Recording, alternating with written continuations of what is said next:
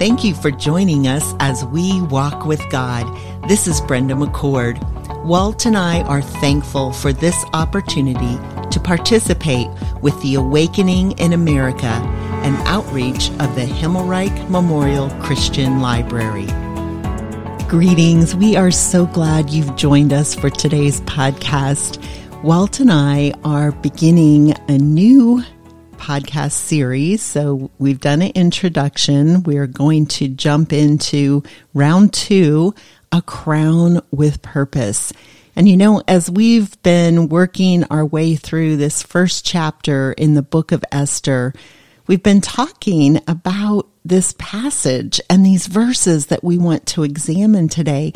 But we just want to tell you that even as we begin today, and we always discuss various elements, right, for the podcast, a title, what's our thought going to be, our main idea, what are we going to pull in there? Okay, Brenda, how serious are we going to be right now telling the people the behind the scenes notes on what we do? Well, it's been hard. This, the book of Esther opens with a very dark scene, right? This first chapter is hard, and we like things to be peaceful, and we want to show the joy of the Lord. And the positive aspects of God's scripture to encourage us. Yes, because that's what we want to bring. But, friends, this is a pagan king leading a pagan empire. And they're doing what pagans do. This first chapter, really this whole book is just a picture of pagan. So it's Persian, the nobility, the empire, right? Highly satirical. This writer, he describes this king. This man rules the whole known world at this time, and he spends half a year hosting lavish banquets for his people, right? Well, let's continue in this chapter. We're in chapter 1. We're going to begin with verse 10.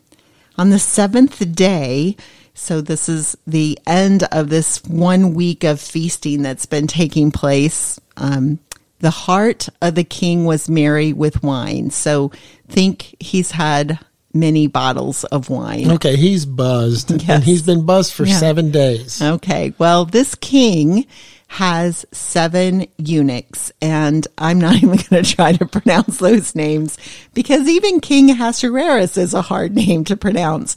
But he called his 7 eunuchs. They served in his presence, and he said to them, "Bring Queen Vashti before me with her royal crown in order to show the people and the princes her beauty, for she was lovely to look at." But Queen Vashti refused to come at the king's command delivered by the eunuchs.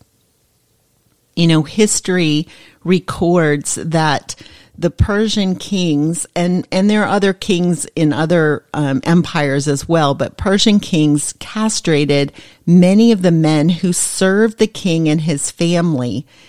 They did not want them to be involved in sexual relations with female members of the royal court and then start dynasties of their own off on the side. So these are eunuchs who serve the king. Vashti, the name given to this Persian queen, could mean best or the beloved, or even to mean the desired one. And she served as his queen. Well, it's not possible to determine why Vashti refused to obey the king's summons. The rabbinic embellishments to this story, the Madrastic of Vashti holding her refusal of the king's order, is even believed that she was ordered to appear naked with only her royal crown before his guests. And remember, these are drunken guests. according to the Talmud, the queen refused to come because Gabriel, who the angelic protector of Israel, had smitten her with leprosy. The idea that the queen had come down with leprosy and she did not want to reveal this disease.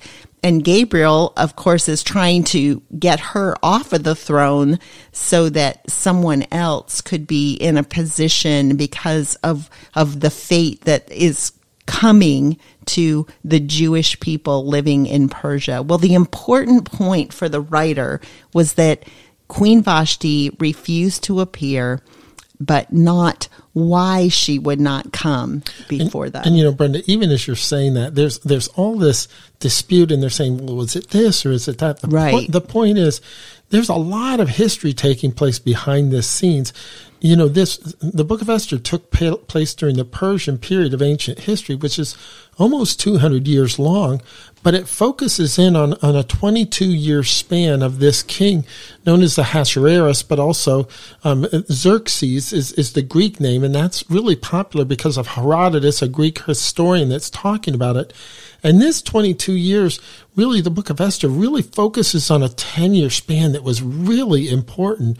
The king is already doing this military planning session there in Susa, and this disposal of Vashti, it's just a couple of years into this planning, but then his plans all fall apart as he's about to take on Greece. It doesn't go well, and that's the whole story of Sparta and the Greeks, and we're not going to get all into that. But this story is happening at a time when he's in a fragile place, when he's making these plans and he's wanting to take on the Greeks. And it's not separate from this. It really is placed in this time and in this place in history. And the king has a reason to be concerned in the midst of these plans. And even as we continue in the story, starting with verse 12, but Queen Vashti refused to come at the king's command delivered by the eunuchs. And at this, the king, he became enraged, and his anger burned within him, very strong. I mean, he is very upset. He is furious. That's the best translation. He is furious at what she has done. And then the king said to his wise men who knew the times, for this was the king's procedure to all who were vested in the law and judgment, the men next to him, and these 7 wise men who are eunuchs, and this was a period of 7 princes of Persia and Media who saw the king's face and sat first in the kingdom. These are his top people. According to the law, what is to be done to Queen Vashti because she has not performed the command of King Ahasuerus delivered by the eunuchs? And what's important is this is recorded in multiple places, including Ezra chapter 7, that there was a period of this Council of 7 that continued for at least 25 years. And these men were cabinet-level officials in the government. So the king goes to them and he says, I'm furious with this lady. She's my queen, but she has just publicly, totally humiliated me. All right, guys, you're my top cabinet officials. You're the ones that can give me advice. What should I do and what do I need to do? And I hope you feel the emotion of this. I mean, this guy is, if he's not out of control, he's close. I mean, he's been having this huge party and then finished it up with a week of even more parties. Well, and he's wanting to show his power and his control in this. And we know from the opening verses in this chapter that we talked about last week, the queen was also hosting her own feast with women in the palace. And we know historically this whole idea of a state dinner, you're displaying, your power and you're displaying your might and you're trying to impress people. And this is what's happening. But this isn't a state dinner on steroids. This is like the Queen of England is coming and you've been waiting for this for years. And this will set the stage for the next number of years. And in the midst of that, he says, I know what will really capstone this dinner of all dinners. I'm going to bring in my queen and she's going to be impressive. And people will say he's the most powerful king and he has the most beautiful queen. And with that, everyone will be impressed and it all falls apart. Yeah. And we continue in verse 16. One of these eunuchs, Memucan, said in the presence of the king and the officials, "Not only against the king has Queen Vashti done wrong, but also against all the officials and all the peoples who are in all the provinces of King Ahasuerus.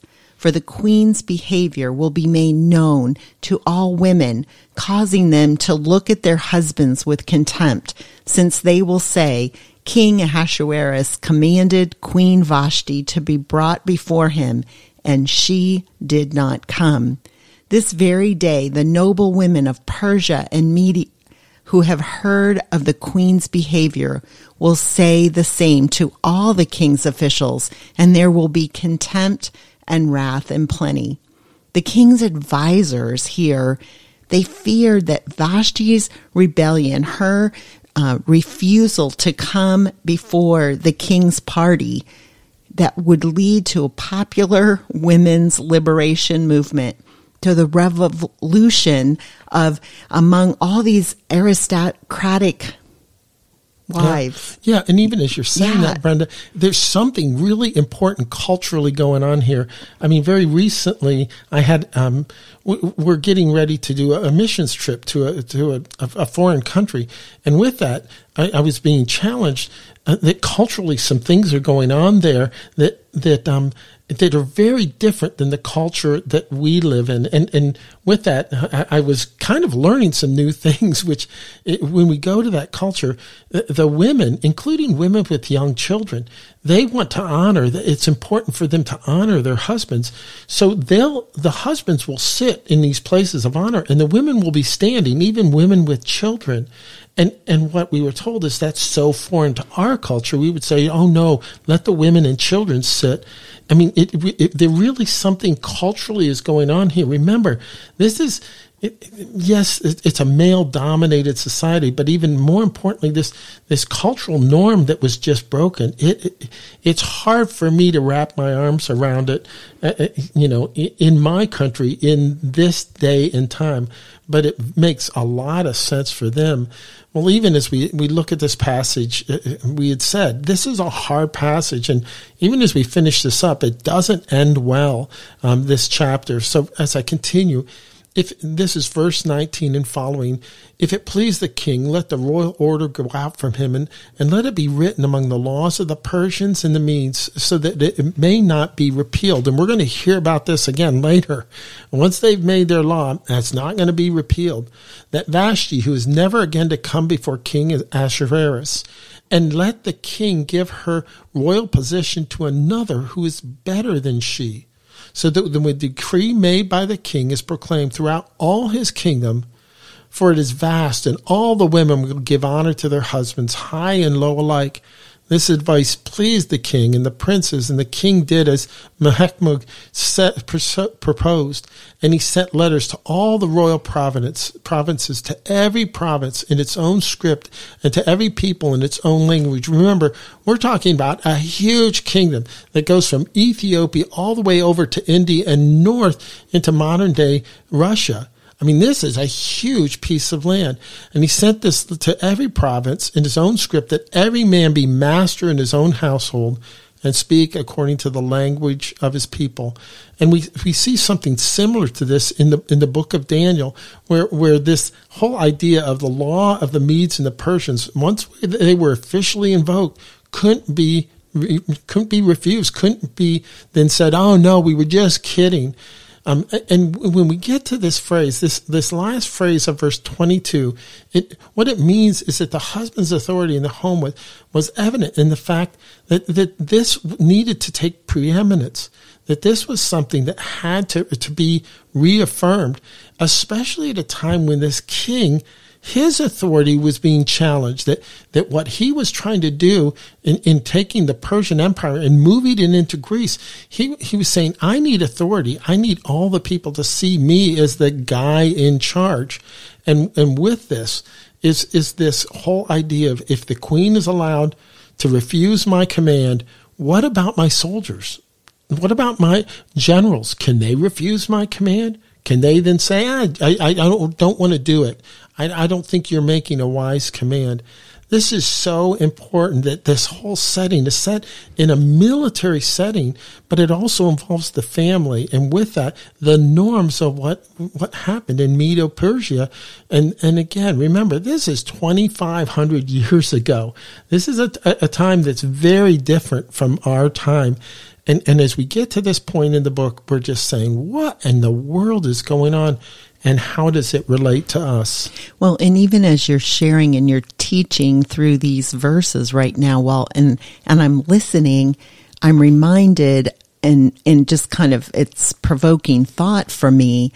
This book is giving us a glimpse into, an empire, as you said, well over 2,000 years ago, but watching and seeing how a king rules this and how his different leaders respond to him and the wisdom and the decrees that are sent out, we're going to see this again in this book. Yeah, and it's so foreign.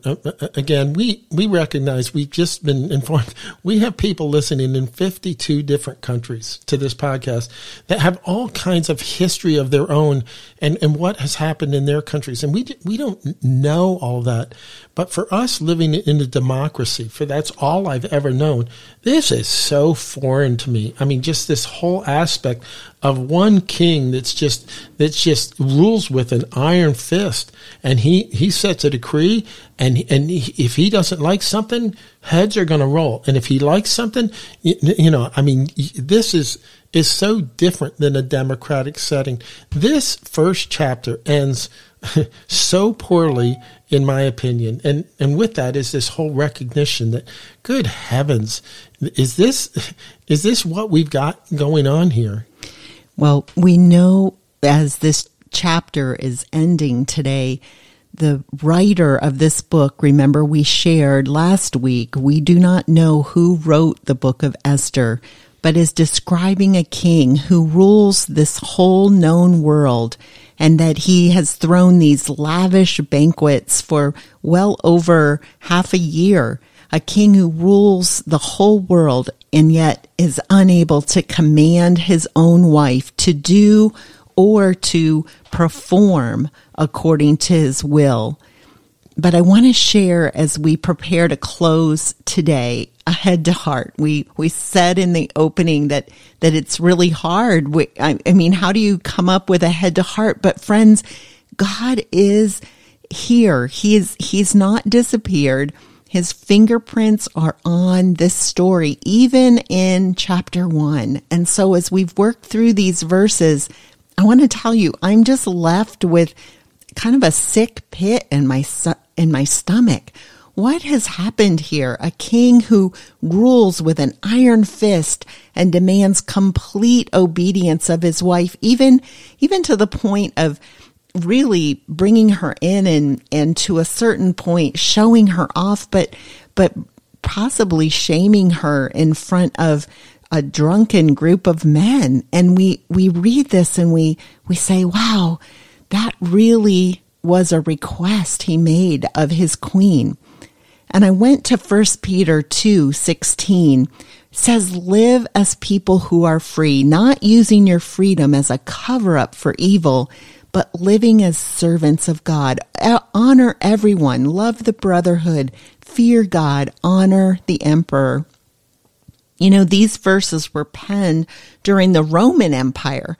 God isn't surprised. He isn't caught off guard when sinful people, kings, emperors, leaders live out their selfish, sinful behaviors. We are to live as examples. We as believers, to a watching world, we've been freed from the penalty of our sin. So as people who walk with God, He wants us to live differently. Honor others, love them, fear God. Proverbs 8:13, the fear of the Lord is hatred of evil. He says, honor the emperor. Even Jesus said, render to Caesar what is Caesar's. And so, friends, as we come to the end of this first chapter, remember, God is in control. His fingerprints are there, and we can trust Him. Till we come together again, may we continue to walk with God. Thank you for joining us as we walk with God. This is Brenda McCord. Walt and I are thankful for this opportunity to participate with the Awakening in America, an outreach of the Himmelreich Memorial Christian Library.